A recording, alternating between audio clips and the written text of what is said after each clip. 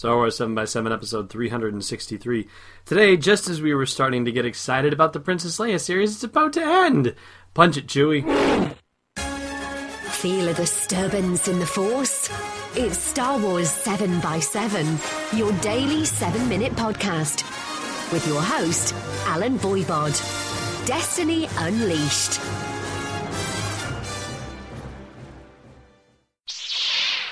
Hey, Rebel Rouser. Welcome to Star Wars 7x7. I'm your host, Alan Voivod, and we are continuing our series of excerpts from the latest episode of the Expanded Comicverse podcast with myself and Tim McMahon from the Expanded Fandomverse, and this time featuring Matt Moore from Comics with Kenobi, the spin-off podcast from Coffee with Kenobi. And we're talking about Princess Leia issue number 4 and whether the whole series is going to read better in a trade paperback version and how it compares to Flash Gordon and Battlestar Galactica, and, well, I'll just let you listen and get the gist. Here we go. I've said before on the show that I've not been a huge fan of this series, but I think this has been my favorite issue yet, and I can't wait to see how they wrap it up. I thought the miniseries started slowly. The first issue didn't really wow me, but I said, you know what? I bought into it. I'm gonna read each issue, and each issue has gotten progressively better and better. And I think what we've got now is Princess Leia is essentially, to my mind, it's the Flash Gordon miniseries set in the Star Wars universe. They're planet hopping, they're fighting monsters, and they're trying to build unity. And to me, it's this wonderful space serial. That harkens back to the 1930s and 40s, and in a sense, and I'm kind of sad that it's going to be ending so soon. Yeah, and I'm right with you. Like, I'm at the point where I feel like it's just, getting its feet under it, and it's really starting to pick up steam. And to think that the next issue is the last issue is actually like, there's a part of me that like breaks inside over it.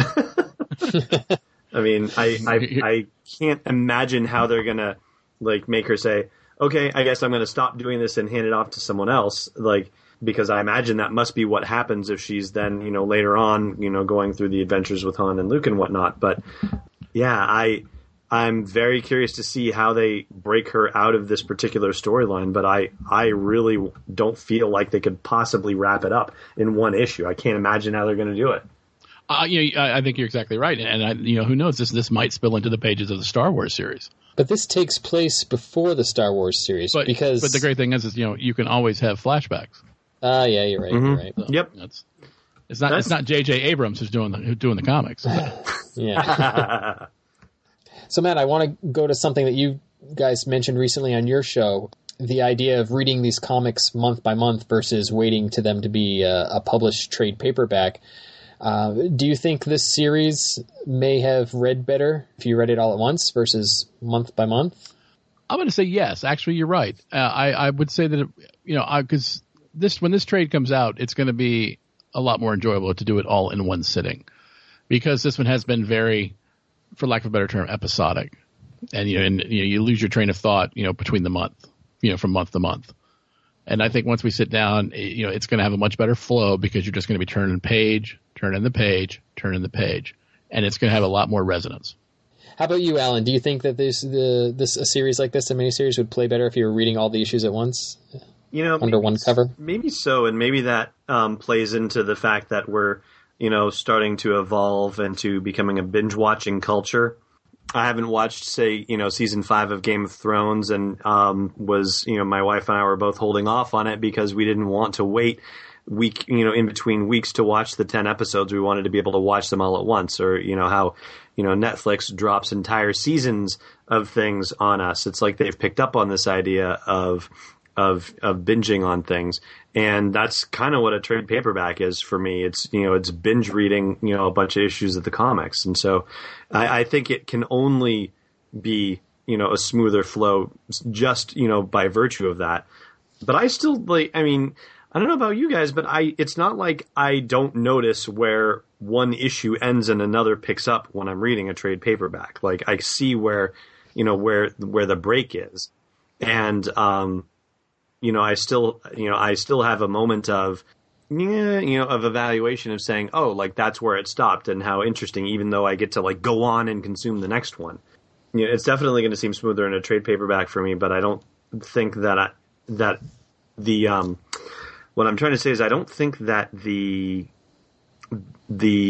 issues of it kind of starting slow are going to disappear for me. I'm just going to be more grateful that I could read it in one shot. Nice. Okay. To go back to the specifics of this issue, and like I said in my recap towards the end, the Lord June is sitting there in orbit, and then all these other ships show up. What's that all about? What did I miss? I don't know what's going on. Fill me in, guys. I think she's got some sort of plan that she's executing, but she couldn't send the ships to Skaradosh because the Imperials would have been monitoring for it. So she had to send the ships someplace else, and so that's where they sent them. And I think it's Nien Nunb somehow involved with this and getting all of these other ships to show up. That's the only thing that makes sense to me. Well, I think that's a really good explanation. I think to build on that, I think it's perhaps Nien Nunb utilizing his networks, and I think we're going to find that all these ships are other Alderaanian factions who are coming in together, and it's almost like this sort of this homage to the original Battlestar Galactica, where you get this ragtag fleet, and they're all looking for the honeypot, which is going to be the rebel fleet. And that's going to do it for today, so don't forget to check out the Expanded Comicverse show over on the Expanded Fandomverse podcast feed. And hey, while you're at it, check out Comics with Kenobi as well. Oh, and we won't leave you hanging on the trivia. I'm betting heavily on the Sebulba. Yeah, right.